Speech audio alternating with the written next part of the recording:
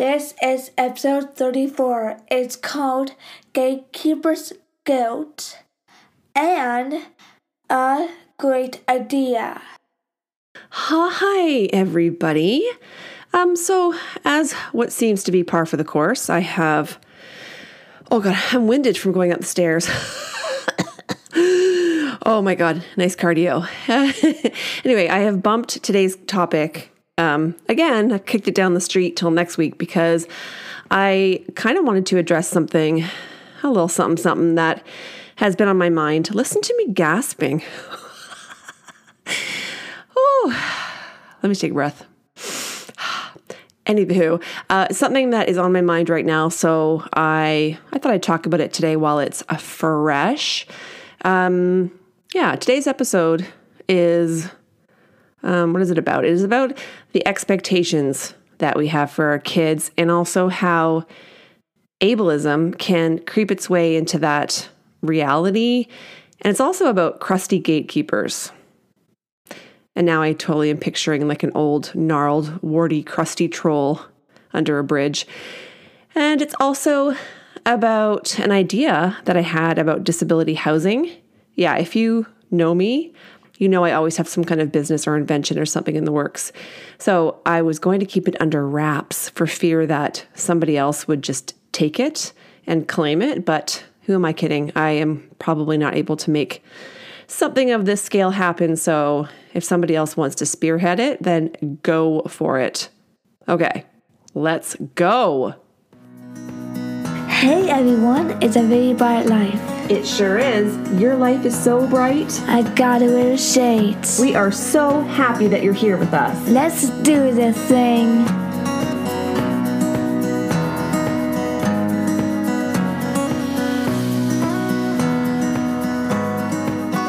I used that intro bit there to catch my breath, so all is well. I am okay. And also, Avery is okay. For those who have asked, she's happily oblivious to any of her parents' concerns, and I am really grateful for that. Second of all, if you haven't listened to last week's episode 33, to catch you up to speed so you understand the gist of this episode, it was about how, since about late summer, early fall, we started noticing some, I want to say regression, or maybe it's complete lack of progression. I don't know, one of those in Avery's cognitive abilities. I think I noticed, but I didn't. And I think I deliberately turned a blind eye. And now I'm wondering if turned a blind eye is an appropriate expression anymore. I don't think it is. It's actually kind of awful. So, okay, let me rephrase. I ignored the signs because I didn't want to see them.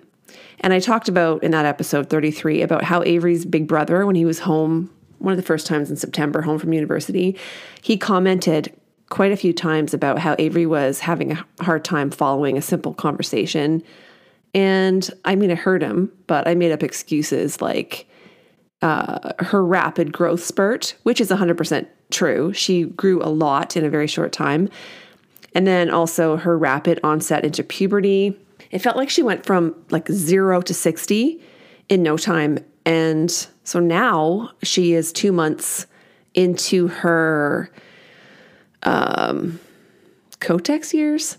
I don't know why I called it that. Do they even make Kotex anymore? I think that's pretty old school.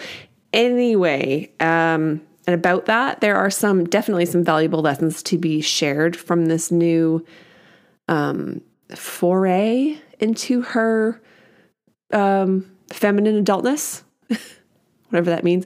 But I feel like I'm walking a thin line between sharing details in order to support other parents and to provide some helpful tips, which I really appreciated being shared with me. And then there's also the oversharing and the revealing personal details that are really not mine to share. So it's a tricky one. I think that there is a way to share our knowledge about the what to do's and the what not to do's in terms of the whole menses. That's so silly. But I feel like there's a way to share that without sharing personal details, right? Like in more of a like an educator standpoint. Anyway, we'll come back to that another day. Yeah, so there are a lot of reasons why Avery might be exhausted and struggling verbally, because whenever she's growing or developing in one particular area, it always seems to draw energy from other areas of her development. So I think this could very well be the case here. However, as a parent who is not a doctor, I can make all the diagnoses that I want, but responsibly, I need to follow up with an actual doctor. So I left a message for her neurologist, and then I attempted to make an appointment with our family doctor, and because it was advised that we start with our GP and then we'll just kind of go from there, which makes perfect sense, because having an initial examination and then getting whatever tests or blood work done in advance will ultimately help the specialist better understand what might be going on. So that's what we were trying. And here's where the topic of gatekeepers comes in. Have you heard that term, gatekeepers? You know, the ones that stand between you and the specialist or the doctor that you're trying to see? Yeah. So my question is, why do people who are clearly not people go into a career where they're dealing with people all day? And especially when they're dealing with emotionally distraught parent people. It makes no sense.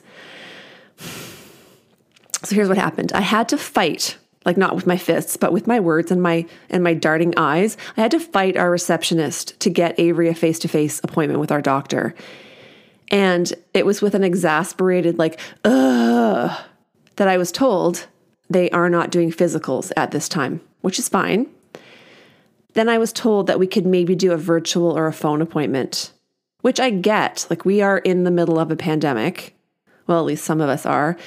And I get that they're trying to keep the in-person appointments for the most in-need patients. But in this case, Avery hasn't been seen by her doctor since well before COVID. And I think our concerns are legitimate and possibly quite serious. And so here I am, like physically in the doctor's office because I was just there for something, my allergy shot. And I tried to book the appointment through the receptionist, through a big, thick plastic shield.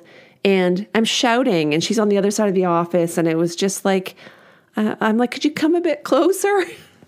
It's difficult enough trying to talk through a mask, and then you add the plastic, and then you add trying to talk through emotions, because I'm not an aggressive person, and I detest confrontation. And so when she wasn't taking me seriously and she was sighing and rolling her eyes at me, my voice went all crackly and I felt sweaty, and I was feeling somewhat desperate, trying to convince the receptionist that I was being serious and that I was really worried. When you get angry, do you get ferocious and like dig your heels in, or do you get all like weepy and emotional? I wish I was ferocious, but sadly I'm the latter. I get all teary and my voice gets shaky and it's super frustrating. Anyway, she relented and we have an appointment with the doctor. So we're going to check everything out and make sure that there isn't something else that requires immediate attention, and then we'll figure out a plan. And just to sum that one up, just a little plea to any gatekeepers out there. I understand that your job is stressful, and I'm very sure you've dealt with some serious assholes, especially this past year and a half, but not all of us are assholes, and most of us we're just concerned parents who are worried, and we are reaching out for your help. So if you can't be nice or even civil, then may I suggest you find a new profession, or how about just fake it? Just plaster on a pretend smile and just try to be as patient and kind as possible. And I know it's not always easy. And I also know that this receptionist is a kind person. I've been going to this doctor's office for, I'm going to say, just about 20 years. And I've known her from the beginning. And I don't know what she's got going on in her life, so it's not really fair for me to judge. I'm just feeling a little spicy because this just happened, but I will get over it. And it's funny, not funny, haha, but funny, that she's known me for two decades, and yet she still calls me Lori every time. And I used to correct her, but then I've stopped lately because, who cares?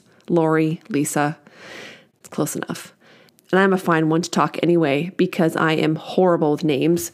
I actually called our next door neighbor Leanne for 3 full years until her husband finally corrected me. And he was like, yeah, her name is Lori, which is ironic that her name is actually Lori.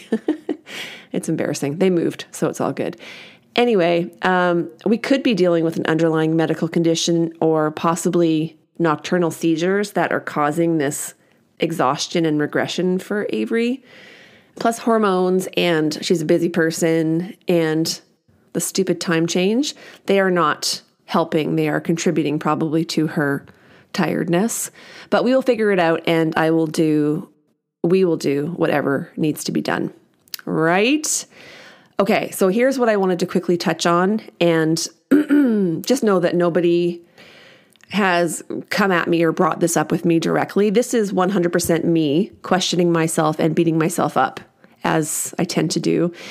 Avery has lots of friends in our community who need assistive devices to walk. She has some friends who are nonverbal. She has friends whose cognitive development maybe isn't as advanced as Avery's is. She also has friends who have behavioral challenges and all kinds of things. And I 100% get how challenging that can be for their families. So I feel this guilt whenever I complain about anything about Avery. And when I worry about this possibly being the extent of Avery's cognitive development, I feel like, who the hell do you think you are complaining? Like, other people have challenges far beyond what we're going through. And it feels like maybe I'm a little ableist to even feel sad about that, because having an intellectual disability isn't necessarily a bad thing. And then I slap myself and I say, dude, I says, Lisa, you're allowed to feel your feelings. I'm allowed to feel disappointment or worry or fear or grief or whatever it is, because my feelings are my feelings, right? And Avery has far exceeded what doctors' expectations were for her, like where she would be at this point or what she'd be able to do. So to some degree, that gave us hope that she would just continue on this continuum. She would be able to develop to a point where she could maybe live independently one day, if that's what she wants. And I know she's only 15 and she's got a long way to go and many more things to learn, and she will continue to progress. I know that.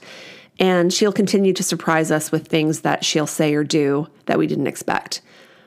But is this the peak? Like, is this the plateau? Because it could be. And then I feel replete again with ableist guilt, like suggesting it's a bad thing if it's true, like if this is an indication of her forever level of intellectual ability, it's not ideal. And I feel like a jerk when I say that. But like I said, nobody's come at me about that. And so I just wanted to say, as much to other parents who would be in the same situation, as much as to myself, as a reminder, because I need reminders, it is okay to want more for your child. It's okay to want them to achieve the highest level of all the abilities that they can.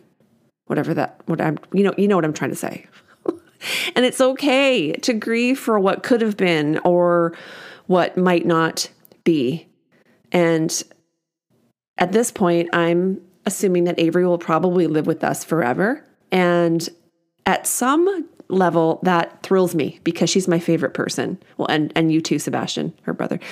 You just can't help but feel happy around her. So the idea of her always being my sidekick does not make me sad. But also in a perfect world and in my dreams, I want her to go on dates and go out to the movies with their friends independently and maybe live on her own, like safely and happily. And so that's why the idea of this being her adult level of intellectual development, it's just taking me a minute. And I think as parents, we feel guilty about projecting our hopes and dreams onto our kids. And however it turns out, it will be okay. It's just that this particular season, my husband and I are just readjusting our expectations. And it's so cute because he has big plans He wants to buy a property north of the city with like a pond and a fire pit and lots of trees. And I think that sounds amazing. But my brain is more like looking around for a forever home in our community where Avery can have her own space, maybe like a little coach house behind our house with a roommate or two, where she has access to community supports and transit and her doctors and a hospital close by. Like, I do want her to live with us forever, but I know it's not realistic because I'm not going to live forever. So my goal is to set her up with whatever degree of independence she can manage safely, and then surround her with all the supports that she's going to need in terms of caregivers and everything. And then I want to be around and of sound mind to be able to monitor her so that when she's on her own and we're not around, she'll be settled and feel confident and safe and taken care of. Good Lord, the child is 15. Can you tell I'm a bit of a planner? Yeah. Well, and okay, so here comes my idea. I had this idea that, and maybe this is already a thing, and I haven't landed on a name or a logo, but here's the basic premise. You know those she sheds or those office cabins people are building in their backyards? What about something like that? Like a 1 or 2 bedroom, like tiny house with its own accessible bathroom, a very small basic kitchen that is with no stairs, so it's fully accessible. And then it has like rounded corners, like the counters and stuff in case of falls, maybe softer flooring, in case somebody should fall during a seizure or whatever. And it's fully wired for cameras and audio, and an intercom connected to the main house.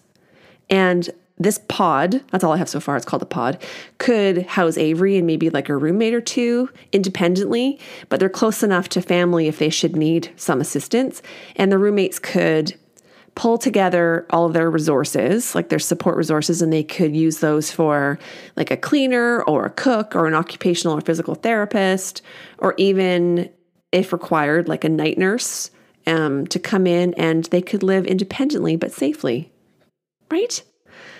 I really like the idea. And I was saying to my mom that we could even build a senior shack for her and my dad to live in when they're older, like near our house, but just not in our house, but like near, but not in. And then I might have to install an electric fence around there just in case they start wandering over during dinner time. Just kidding. My mom's going to ground me again. But seriously though, I haven't seen anything else like this out there. So I'm just going to keep this idea in my back pocket and get to working on a logo for the company and a name. So I'm thinking like senior silos or senior shacks, and I can't think of it. I don't know. Independent disability. I don't know. Something. I'll report back. Okay. So yeah, that's all I have to say for this week. And next week I'm going to return to the original scheduled broadcast and topic. Well, that's what I'm saying now, but we'll see. Okay, folks, I'm going to go now. I'm going to make, I'm making mashed potatoes for dinner. I don't know what's going with the mashed potatoes, but that's the main part of it, because that's what the stomach wants, And thanks for listening. And thank you, by the way, for making our podcast so highly rated in Canadian parenting podcasts. I was really shocked to see where we rank. Not that I'm competitive, but I'm really competitive. So thanks for that. Although after this drivel of a podcast episode, I'll probably drop way, way far down the ranks, but that's okay. Okay. I hope you're all well. We'll talk to you later. Bye. What do you call a bear with no teeth? A bear with no teeth. What? A gummy bear. A gummy bear. Gummy bear. Thanks for listening. Your support means so much to us, so thank you so much for sharing the podcast and for leaving us comments and reviews. We really appreciate it. We are just thrilled to see this bright, beautiful community growing in this way. And if you know somebody who you think might enjoy this podcast, perhaps a disability family or just somebody who likes to chat, please send them our way. And if you'd like to leave us a comment or if you have questions or topic suggestions, you can leave us a comment on our podcast page on our website, which is linked in the show notes. Or if you want to get super fancy, you can leave us an audio message on the Anchor app. I know, it's super cool. Okay, thanks again for listening, and we will talk to you soon.